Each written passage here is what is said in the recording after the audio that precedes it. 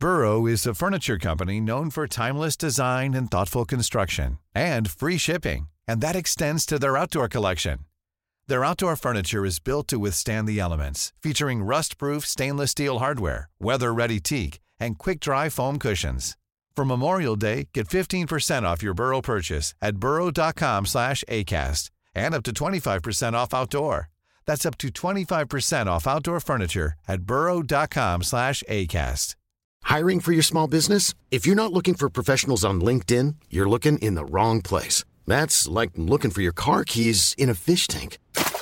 LinkedIn helps you hire professionals you can't find anywhere else, even those who aren't actively searching for a new job but might be open to the perfect role. In a given month, over 70% of LinkedIn users don't even visit other leading job sites. So start looking in the right place. With LinkedIn, you can hire professionals like a professional. Post your free job on linkedin.com/people today. Hey, I'm Ryan Reynolds. Recently, I asked Mint Mobile's legal team if big wireless companies are allowed to raise prices due to inflation. They said yes. And then when I asked if raising prices technically violates those onerous two-year contracts, they said, "What the f*** are you talking about, you insane Hollywood ass?" So to recap, we're cutting the price of Mint Unlimited from $30 a month to just $15 a month. Give it a try at mintmobile.com/switch. $45 up front for 3 months plus taxes and fees. Promo rate for new customers for limited time. Unlimited more than 40 gigabytes per month. Slows full terms at mintmobile.com.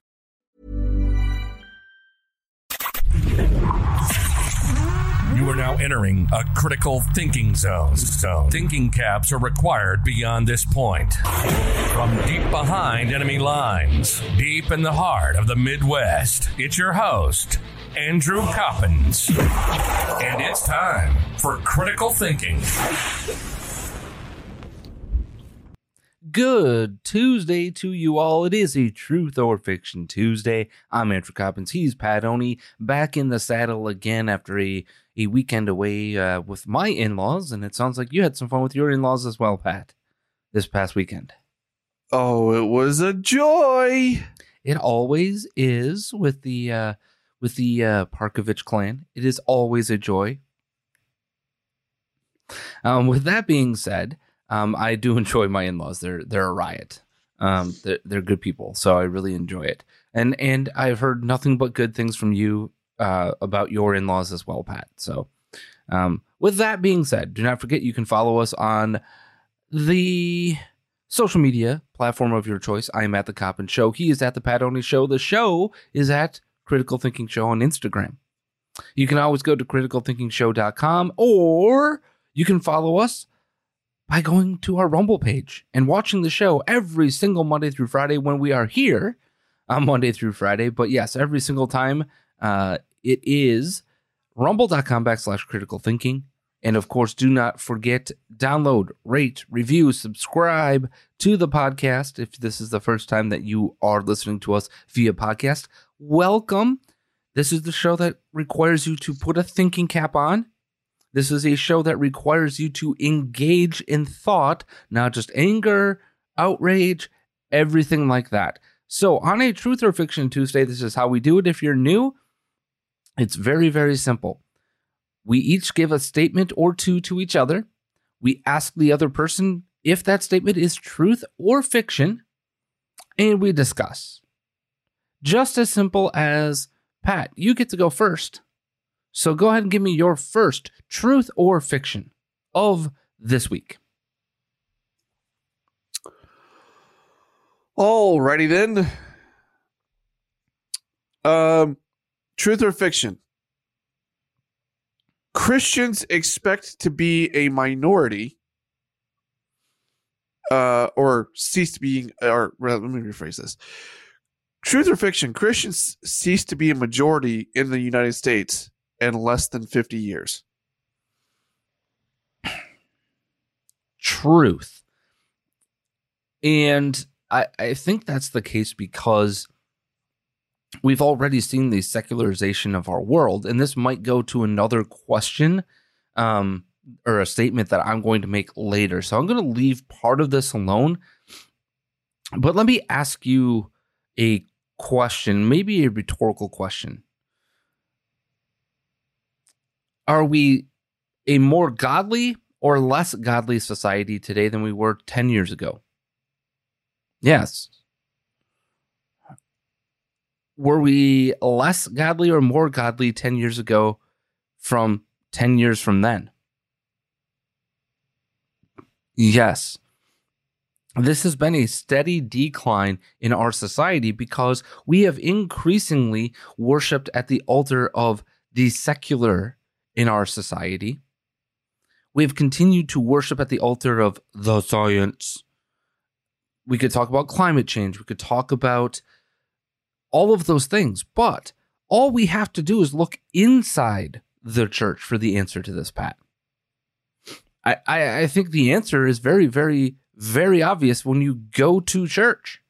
When you look at the programming of your church and the offerings. And I talked about very openly leaving my parish and choosing another home inside the Catholic Church this summer because my church decided that it was going to feature a writer who wrote a book that was basically anti-Catholic, or even if it's not anti-Catholic, that's my personal viewpoint, even if it's not anti-Catholic, it goes against the teachings of the church in order to make that individual feel better about himself and the choices that he made throughout his life. And they chose to feature speakers and programming that is antithetical to the teachings of the church. How could you stand by and watch that happen, right?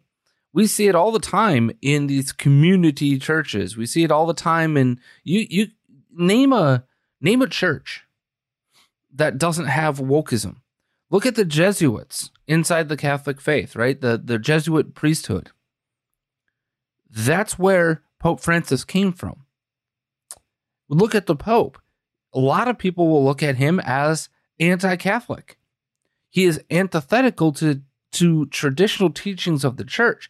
And that's not to say that the church cannot change and that things shouldn't be discussed, that they must be set in stone. But there are certain tenets of the faith that should not be changed. Because if they are, it is no longer Catholicism. And we're getting down that road with this Pope. So you look at the internal structures of the church. You look at the internal wokeism. You see the DEI and the pronouns, and we've got churches with transgender individuals, and we're not even talking about like radical sects of a church. We're talking about quote unquote mainstream churches, right? Who have gay marriage as a thing. It is antithetical to any teaching of real Christianity.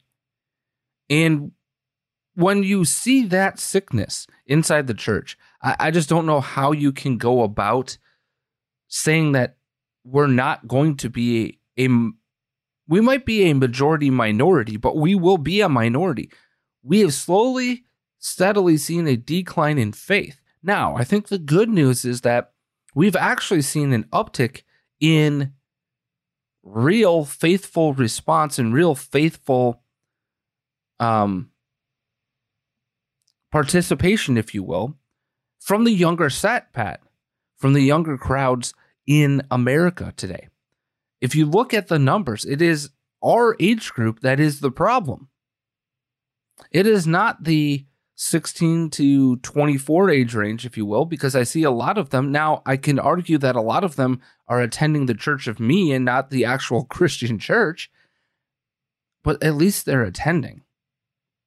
And eventually, someday, maybe they wake up and the Church of Me is no longer serving because it turns out that serving yourself over serving God is an abomination. But at least they are attending church. So I think there's some hope, but I think I don't see us being a majority in 5 years, let alone 50. I don't see how that's possible because it is also driven by government, Pat, for me. It is driven by the fact that the government has become a replacement for faith for a lot of people. You look at the fact that they turn to government for the answers, right? We've talked about all of these things, but when we have a government that has put the boot on your throat over and over again over the last decade plus, it's hard not to turn away from faith, right?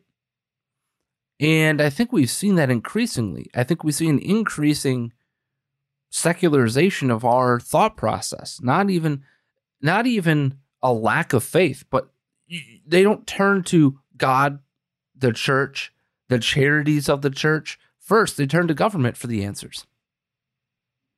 That's where I come down with this. This is totally true.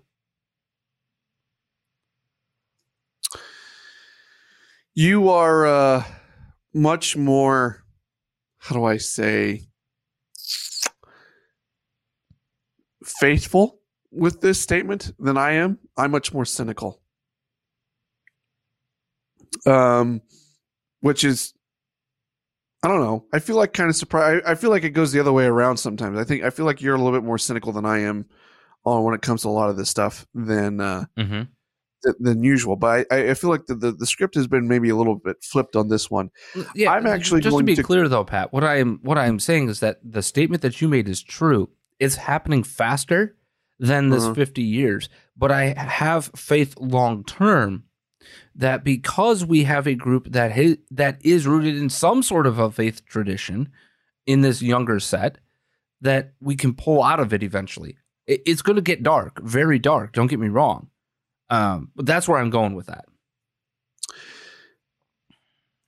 Fair enough. So where I come down on this is actually fiction. But I caveat this with, you're right that this is happening. I'm saying this is fiction because we're already there. So I don't think it's going to take 50 years. I think we're already there. Now, before I give the rest of my statement, I will say a lot of this comes from the Pew Research Center. It says, depending on whether religious switching continues at recent rates, speeds up, stops entirely, the projections show Christians of all ages shrinking from 64% between a little more than half, 54%, and just above 1/3, 35% of all Americans by 2070. The center noted that religiously unaffiliated Americans could likewise rise from 30% to somewhere between 34% and 52% of the U.S. population over that same period. So here's why I say this is fiction. And the reason why I say that we're already there kind of comes at something that you hinted at already within your truth or fiction statement here, or your truth or fiction answer to this. And that is, we often, even though we go to church, a lot of so-called Christians nowadays, and I'm going to say, I know this is probably going to offend a few people, but I'm going to say it anyway. We go through the motions. We don't generally practice our own faith. The reason why I say this is, how can you be pro-Christianity and pro-abortion? Mm-hmm. How can you be pro-Christianity and allow your children to be subjected to the rainbow jihad type educational systems and religion? How can you be Christian and basically let our morality just completely disappear? What about the jab, for example? How many churches try to push their congregations into getting that jab? And doing so at the behest of, this is a godly act. They weaponized the church. They weaponized faith into, and I would have said this about anybody doing this from either side, by the way. Right. Weaponizing the church to tell you must do something to your body. This is the problem that I have with a lot of these so-called community churches, these so-called non-denominational churches, right? You see this all the time. Do something to your body in the name of your faith. And if you don't, you're an unchristian. Right. I was talking with my sister-in-law over the weekend because one of the things that I see from my own faith is while they are very Christ-centered and they do every Sunday get up at the pulpit and they speak of Christ teachings and things like that and et cetera, et cetera, et cetera, right? Which is great. Mm-hmm. Don't get me wrong. However, I've been wanting somebody somewhere, and whether this comes from church leadership, because we have general conference this weekend where we hear from our first presidency and things like that, and other general authorities of our church. But I want someone locally at our pulpit speaking out against the evil of our times. And even in general conference, they do to some degree. But I don't know that it's enough. And the reason why they don't do it is because they're afraid of losing people. Mm-hmm. They're afraid of losing membership and they're afraid of what they calling what they call a stumbling block for members of the church. Yeah. Mm-hmm. So my thing is this is why would you be afraid? You want to talk about going apostate. The way you prevent that is by speaking out against these things. Mm-hmm. Mm-hmm. And not letting it just go to the wayside. So in my mind, we're already there. A lot of us are only Christian in name only. We don't practice what we preach. Yeah, and I think as we talk about reviving liberty and stuff like that, the first step that we've put out there, right, is what? Root yourself in God.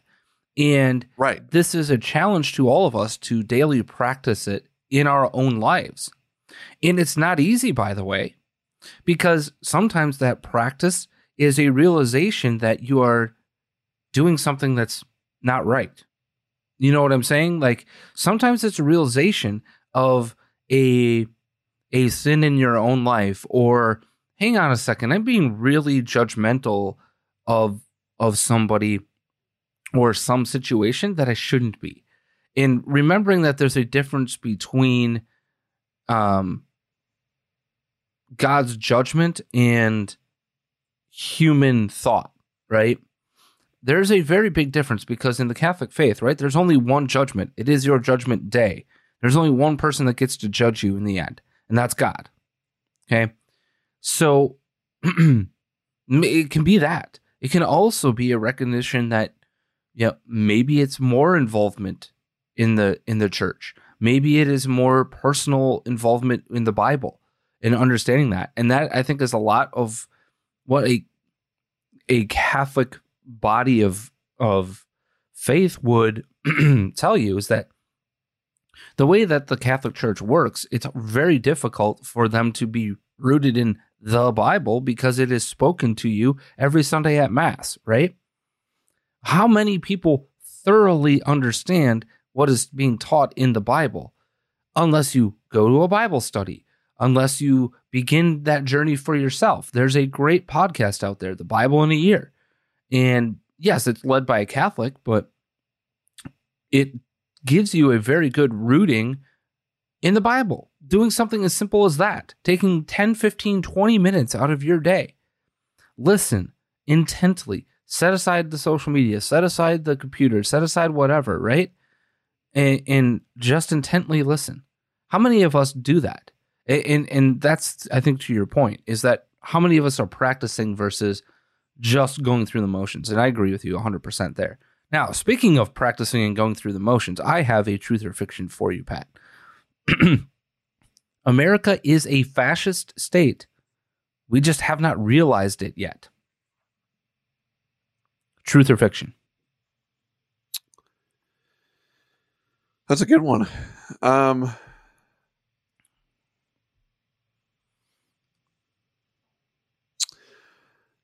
I'm gonna go. It really does depend on which angle you look at this from, I guess. But I'm gonna go with generally fiction. Okay. The reason why, and I'm looking at my own state, and looking at the people here that are doing everything that they can to stand up against government tyranny and to stand up for liberty. No, I don't think that we are. Now, if I were to look at this from a different angle, I could make the argument that there's truth to this because our elected officials and our government are pushing things on American society that they have no right doing. You could make that case in point. I mean, look at the jab, for Pete's sakes. Now, what is the definition of fascism, Pat? At its very basic level, what is it? And I think this is important. And I was going to bring this up in my truth or fiction, but my portion of this, but I'm going to bring up this because Steve Dace gave us a really great breakdown, and I want you to address this. And maybe it's important for our audience to also understand this, because what is the definition of fascism? But as Steve Dace pointed out, fascism is literally the fusion of the elites in public and private sector for control over the populace. And he's talking about the Italian prime minister election. But do we or do we not already have this in place where the elite of the public and the private sectors are not just in cahoots, but they are controlling the populace? I mean, it's certainly a totalitarian one party. I don't like the idea of one party in this. It's usually like a totalitarian one party state would be, fascism, right? But in this case, okay. So this is where the discussion of fascism can go off the rails because so many people have muddied the waters of what fascism is. Fascism at its basic root, because there's no real hard and fast definition, but at its root, at its very core, it has to be the public and the private together for control.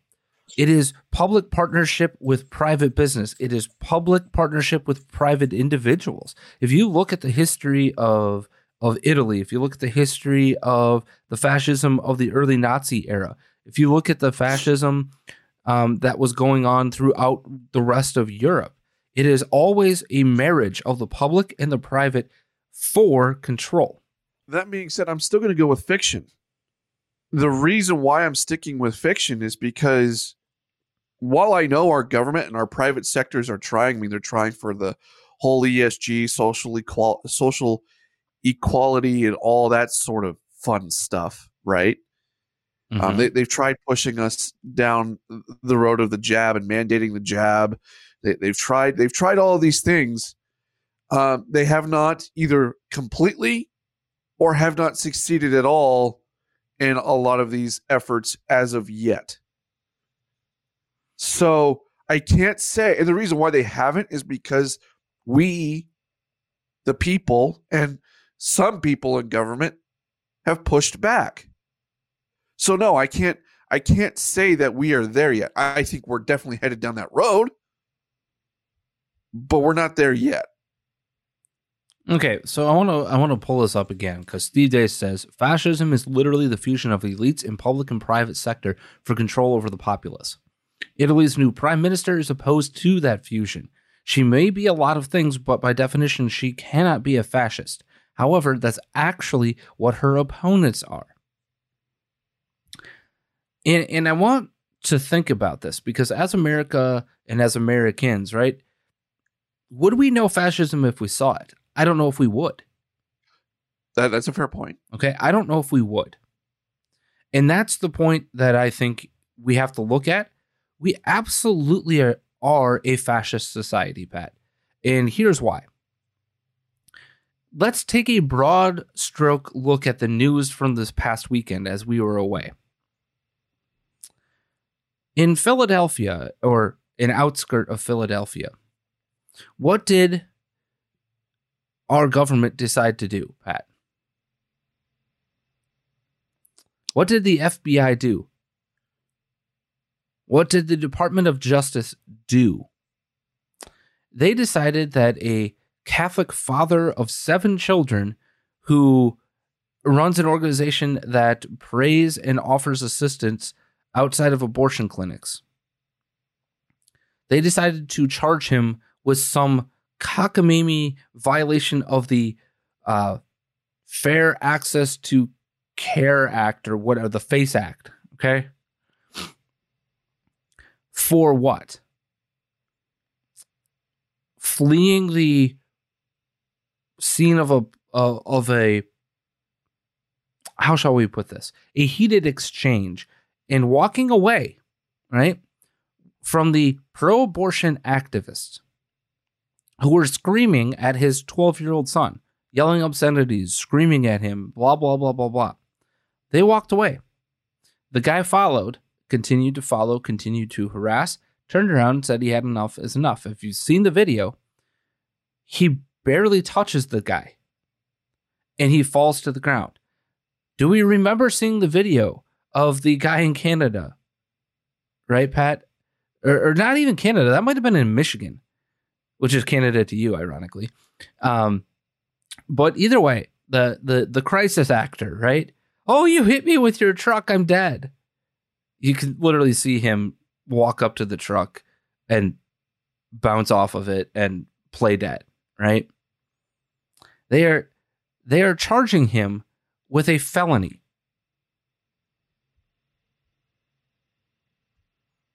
Again, they're literally charging him with a felony for that.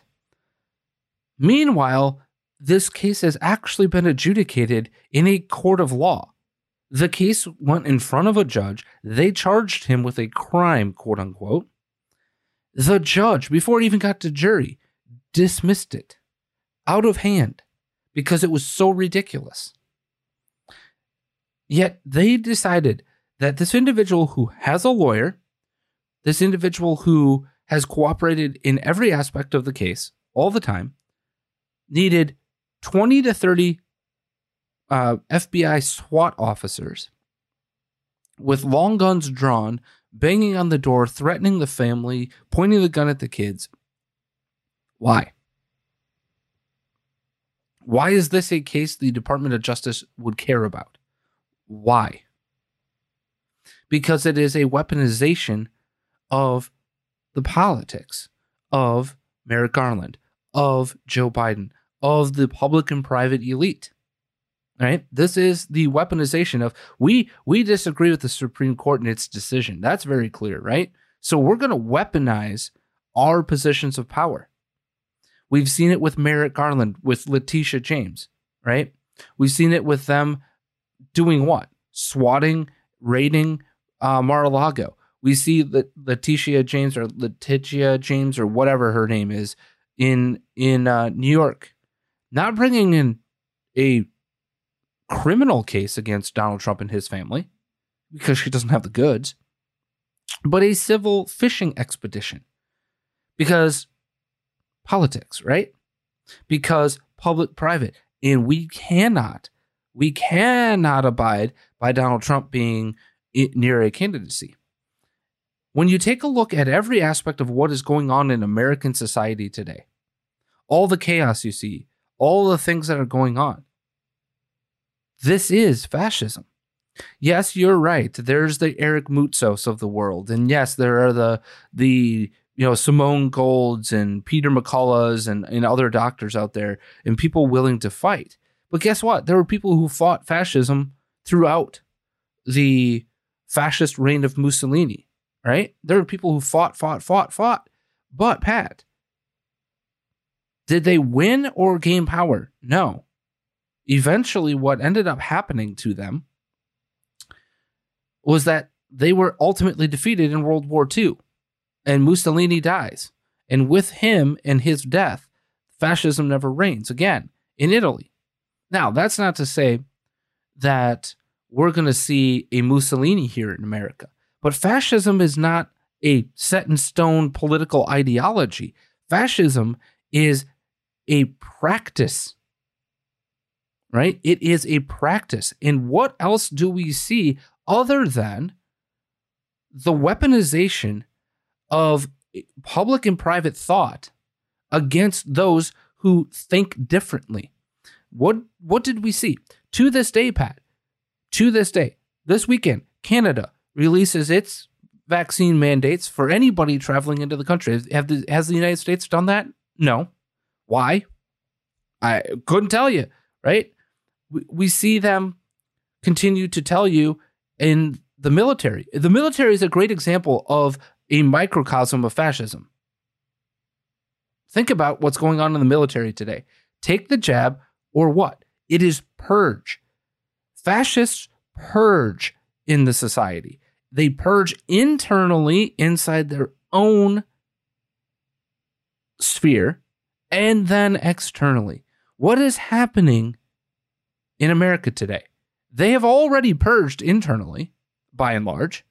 If you take a look at anybody, like a Joe Manchin, a Kirsten Sinema, right? They're pariahs, outlaws in for what? Thinking a little bit differently inside the party. But take a look at what's happening outside of it. What is the effort? What is the goal? It's not just to get Donald Trump not to be able to run in 2024. It's to bankrupt him. It's to use him as an example. Look at what's going on with the January 6th trials. I could go on and on and on. The January 6th trials, by the way, there's a really important trial happening this week within that.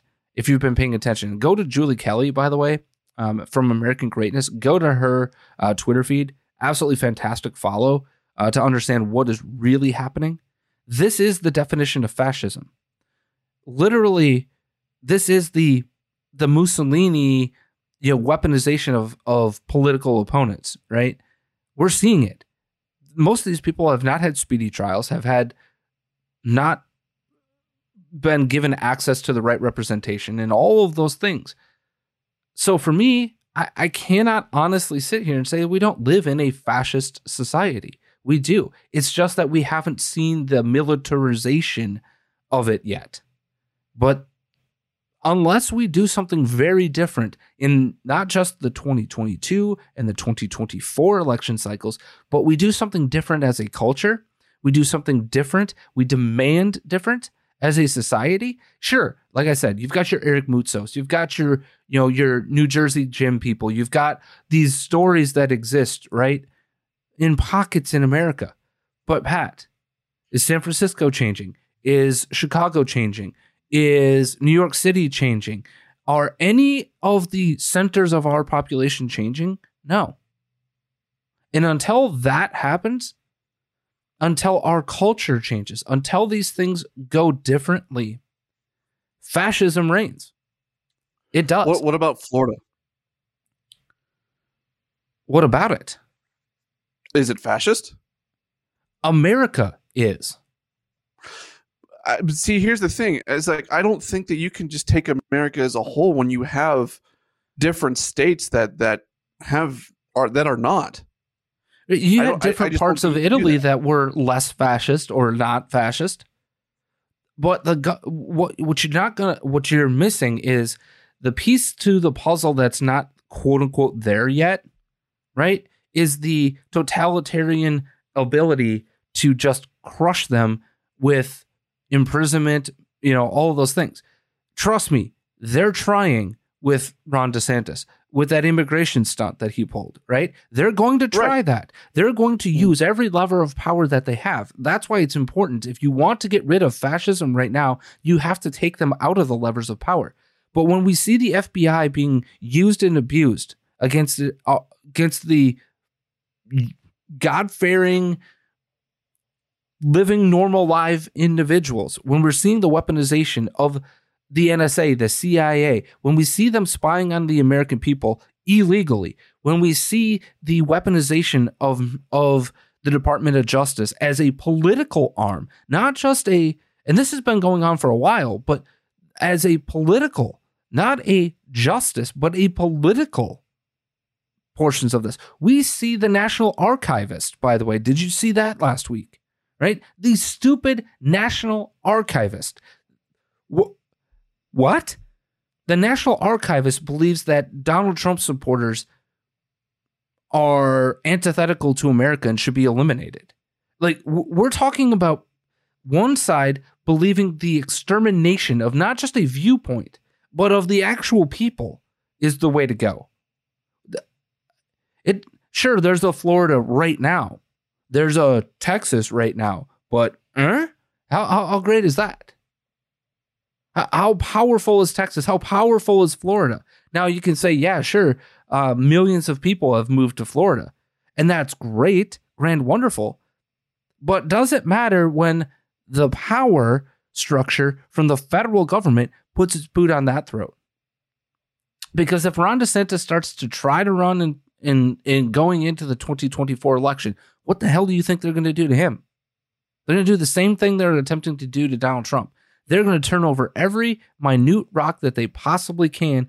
They're going to exploit. They're going to play dirty, because that's what fascists do. Fascists have always done that. Mussolini had plenty of political opponents, plenty of parts of Italy. Remember, Italy, until relatively recently, was a bunch of separate states. It wasn't even a country. So I look at this and I say, yeah, you're right. Florida exists. Okay. So what? New York, right?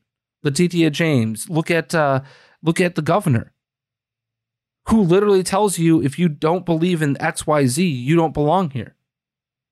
This is what's happening throughout the country, whether that's at a state or a local or now the federal level.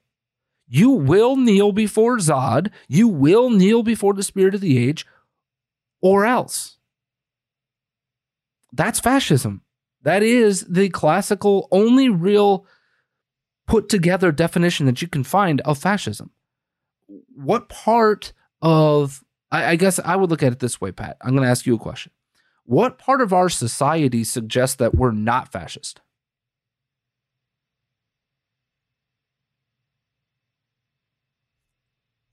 That's a great question.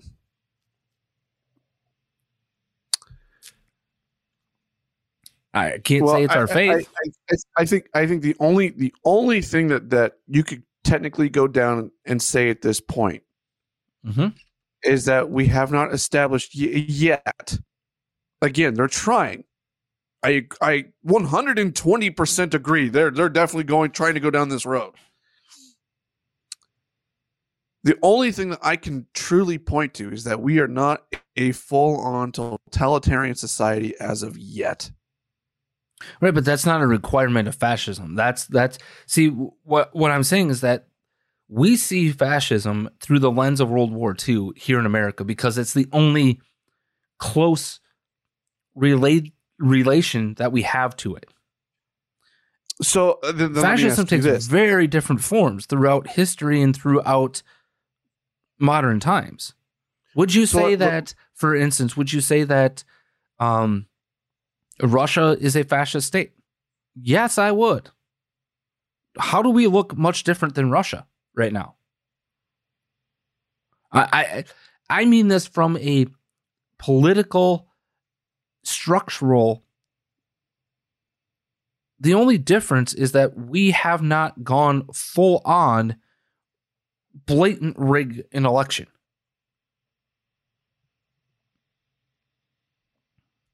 That's really the only difference, is that we just don't have we're going to turn the whole thing on, right? Where we're going to blow up the 2 terms limit on the presidency. We're going to blow up this, we're going to blow up that, right?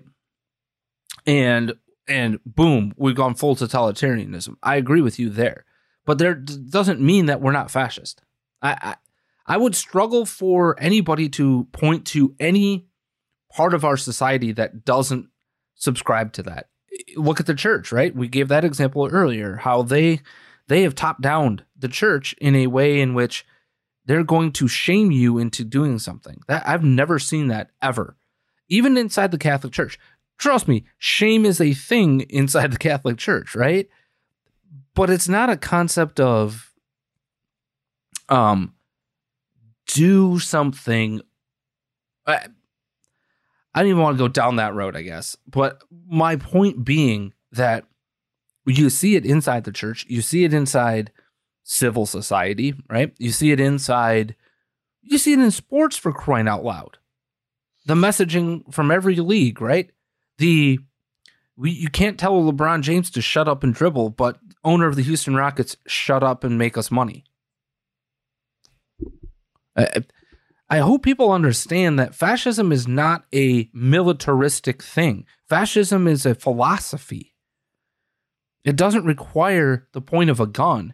Now, in some cases it does, but notice the point of the gun is pointed at pro-life. Notice the point of the gun of the government today is pointed at whom? Notice the speech, the red background, the speech given by the President of the United States last month, earlier this month, not quite October yet. That is the most fascistic thing I have ever seen. Paint your opponent as what? Immoral, dangerous, you name it. Name an adjective.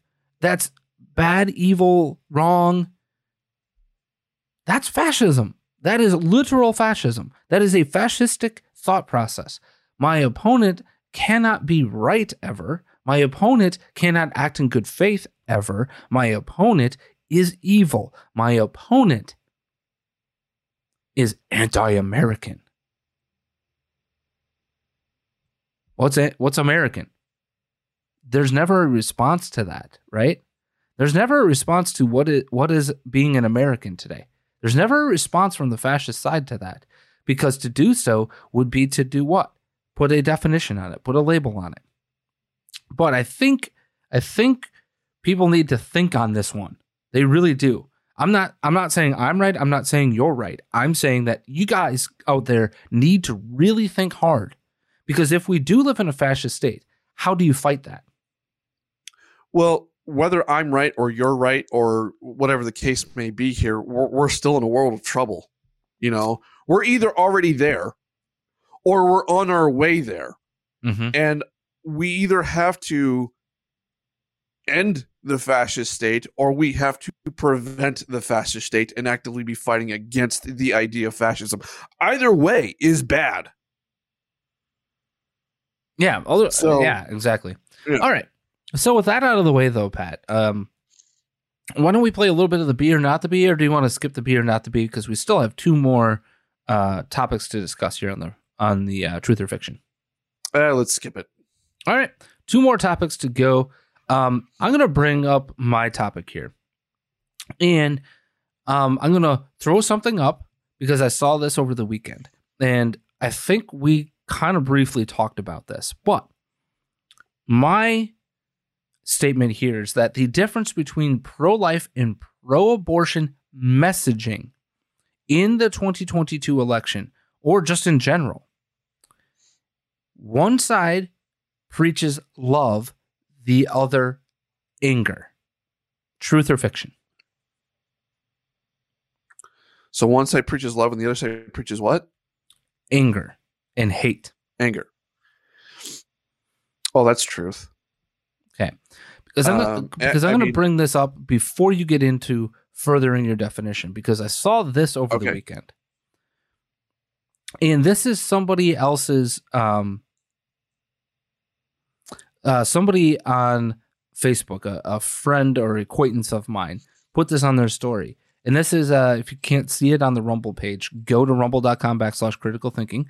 Otherwise, it is one of the characters from The Handmaid's Tale. I've never seen the show, don't care to, don't want to.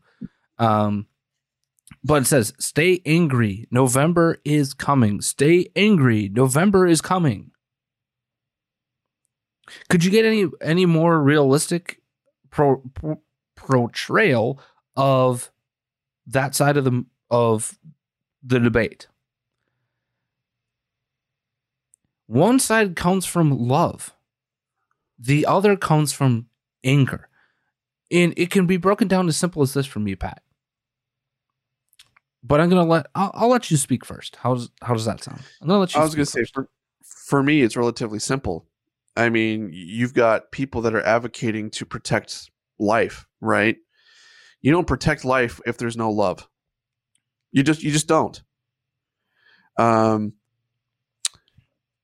then if looking at the other side, I have never seen since the overturn of Roe versus Wade, I have not seen an angrier set of people more upset because they can't kill kids. Yeah, I don't disagree with you there. I think it comes down to your point. You cannot possibly want to protect life from a position of anger. No. Right? To protect life comes from a position of loving humanity, loving human beings. Now, on the other side, it's also anger. It has to be anger. It can only be anger. Why? Because very simply this, Pat. They're angry about the situation. They're angry about getting pregnant from a one-night stand. They're angry about this. They're angry about that, right? It all comes from anger about a choice that they made and don't like the consequences of. Potentially.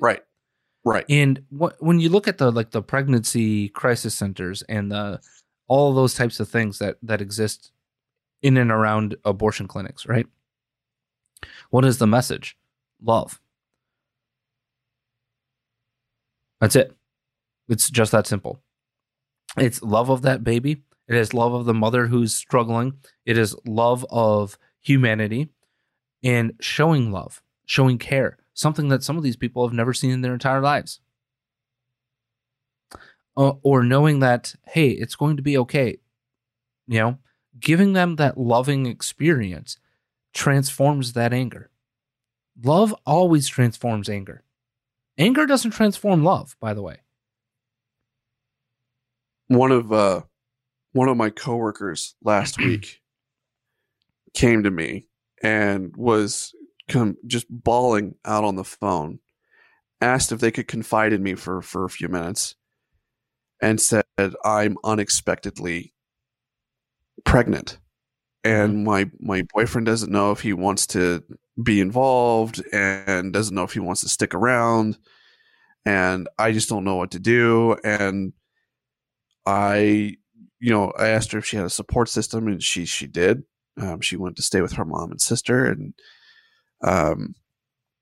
I just simply encouraged her. I'm like, if you need help, there are resources out there that, I'm willing to help you find.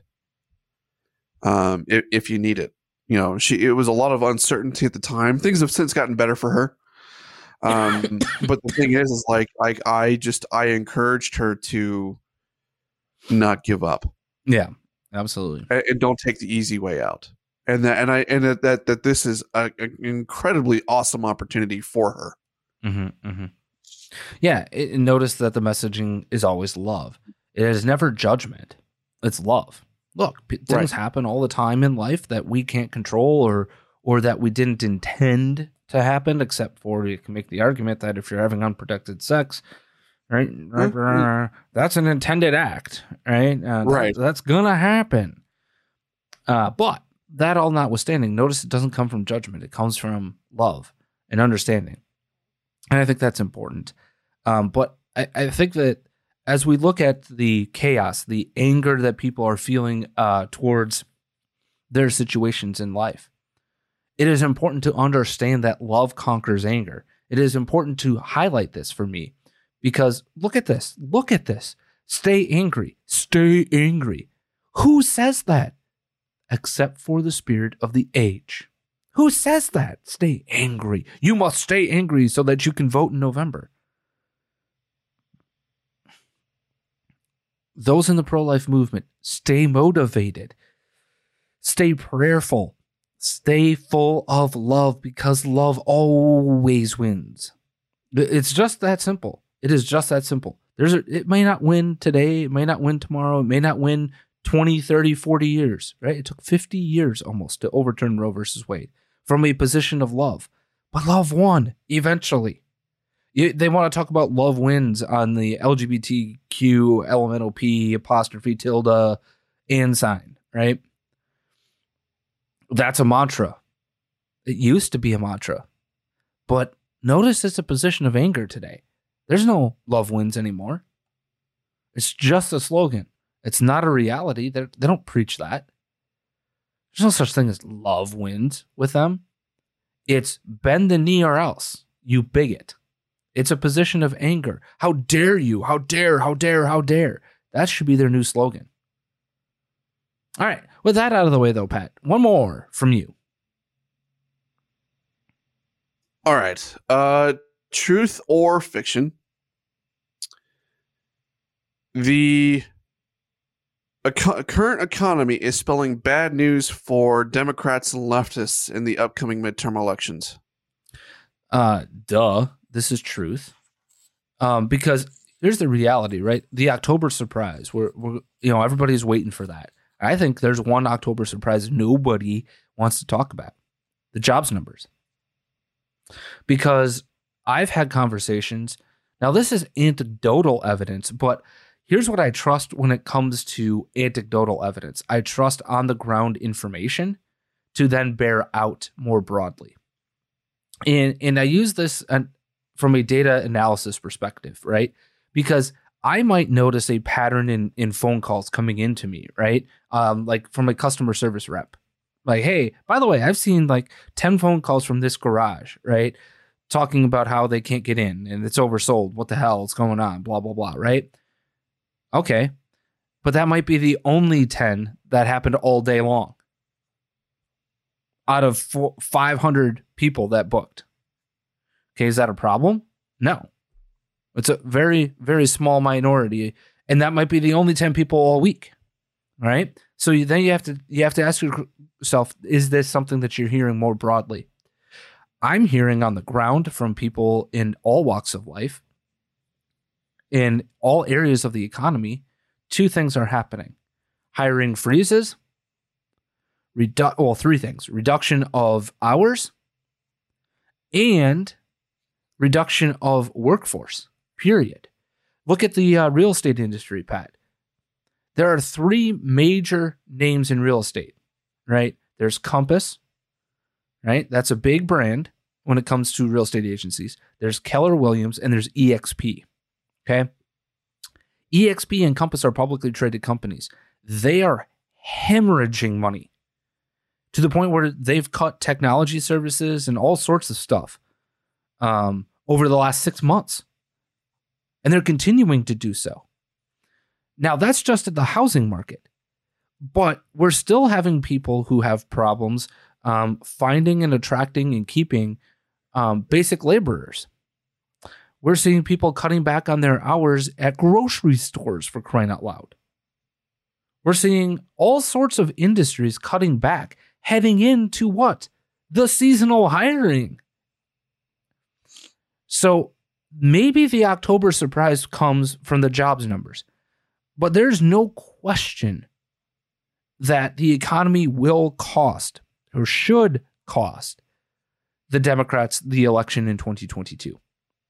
It's not just that, by the way, but I firmly believe if there, again, I've said what there are three things that I would be doing: talking the economy. If I were Republicans to win this election, talk the economy, stay away from abortion, and do what with the third one, Pat? I don't know, because I feel like this has evolved over time. Right. Because, well, I'm clear about the abortion thing, but right. You have to talk about the economy. You have to talk about abortion. You have to talk about culture. You have to do those three things. Right. I have a sub-truth or fiction for you here.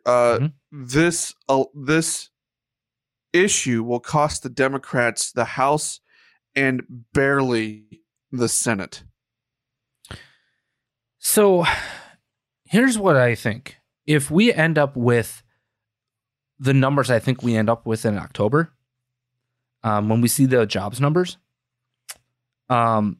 we're already seeing the red wave trending, and we already know the House is going that way anyway. That's a foregone conclusion. I mean, the numbers just work no matter what. The Senate's a little more interesting.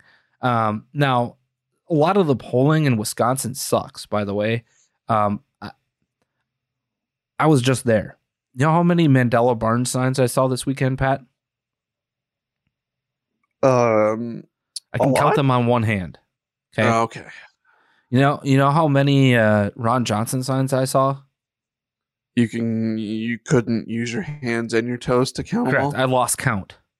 Okay. That tells you all you need to know about how back-asswards the polling is in Wisconsin. Again, I've used this analogy. When you travel across a state like Wisconsin that is as purple as it is, when you see that type of signage, when you see that difference, that tells you there's a difference in not just messaging, not just money, not just everything. But we also see Mandela Barnes trying to walk away all of his Democratic Socialist of America positions from the last 15 years. But I'm using this as the example, Pat, because we're told vis-a-vis the we're told vis-a-vis the polling that this is a super close race. No, it's not.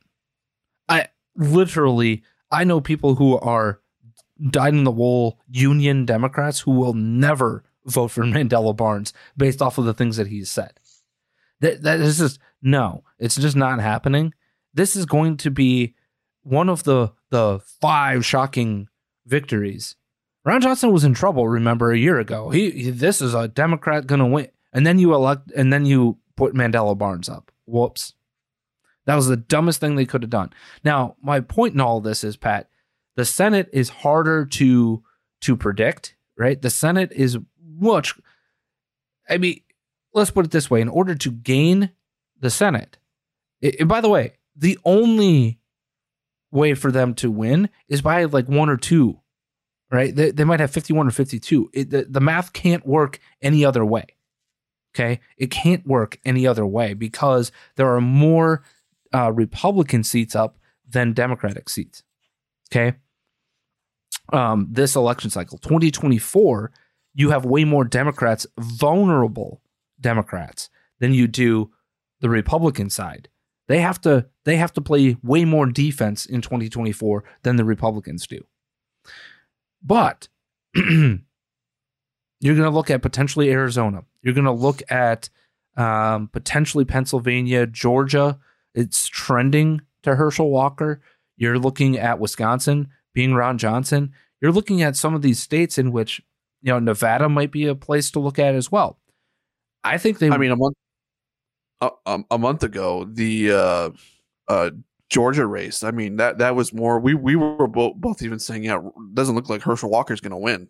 Right, and that's because we took a look at the polling and some of the on the ground stuff, right? But I'm looking at now the truth coming out, if you will, right?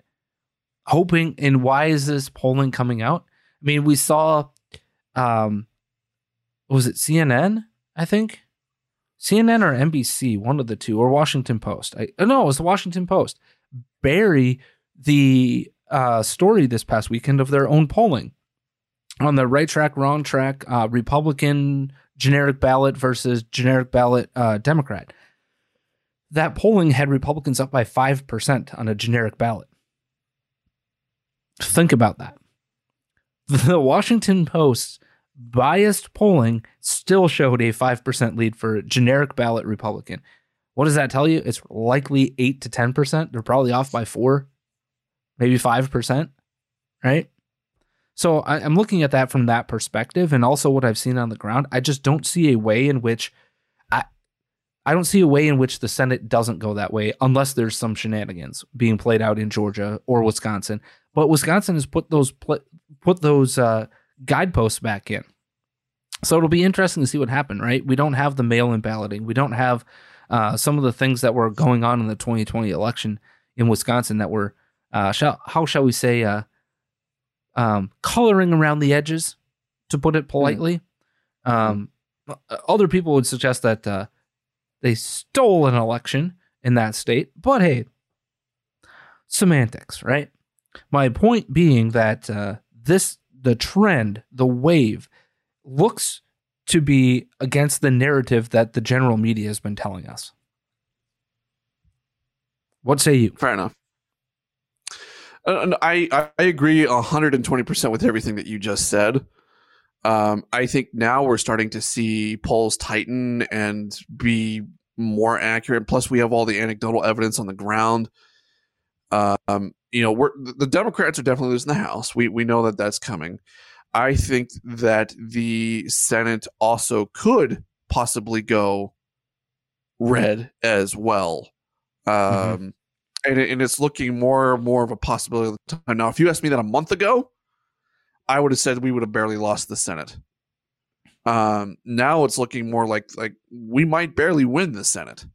But I mean, as the next October surprise comes out, and I think you're right about jobs numbers. But here's the thing: the White House and this administration, they're going to try to inflate those job numbers and make them look as good as they possibly humanly can. Come this October when those numbers come out, that's what's going to happen. But if you go back to Friday's show, though, folks, I'm just going to say this again: the red wave that is supposedly coming is not going to save us. Yeah, there's much more that needs to happen. This is not a cure. This is just simply a block. That's all this is. It's a treatment of symptoms. That's all it is. Oh, kind of like the jab. Okay. Yeah, kind of like that. Yeah. Okay. And with that, Pat, your final thoughts. Don't get lost. Remember who you are. No means no. And the reason why Andrew Coppins couldn't do a show yesterday is because he didn't want to face me after his Badgers got stomped on by the Buckeyes on Saturday. Packers won. Please be smart, be safe, be kind. As always, Matthew 5:47.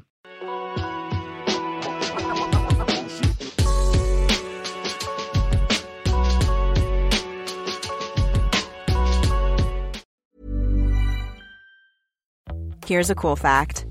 A crocodile can't stick out its tongue. Another cool fact, you can get short-term health insurance for a month or just under a year in some states. United Healthcare short-term insurance plans are designed for people who are between jobs, coming off their parents' plan, or turning a side hustle into a full-time gig. Underwritten by Golden Rule Insurance Company, they offer flexible, budget-friendly coverage with access to a nationwide network of doctors and hospitals. Get more cool facts about United Healthcare short-term plans at uh1.com. Hey, it's Danny Pellegrino from Everything Iconic. Ready to upgrade your style game without blowing your budget? Check out Quince. They've got all the good stuff, shirts and polos, activewear, and fine leather goods, all at 50 to 80% less than other high-end brands. And the best part? They're all about safe, ethical, and responsible manufacturing. Get that luxury vibe without the luxury price tag. Hit up quince.com/upgrade for free shipping and 365-day returns on your next order. That's quince.com/upgrade. Hi, I'm Daniel, founder of Pretty Litter. Cats and cat owners deserve better than any old-fashioned litter. That's why I teamed up with scientists and veterinarians to create Pretty Litter. Its innovative crystal formula has superior odor control and weighs up to 80% less than clay litter. Pretty Litter even monitors health by changing colors to help detect early signs of potential illness. It's the world's smartest kitty litter. Go to prettylitter.com and use code ACAST for 20% off your first order and a free cat toy. Terms and conditions apply. See site for details.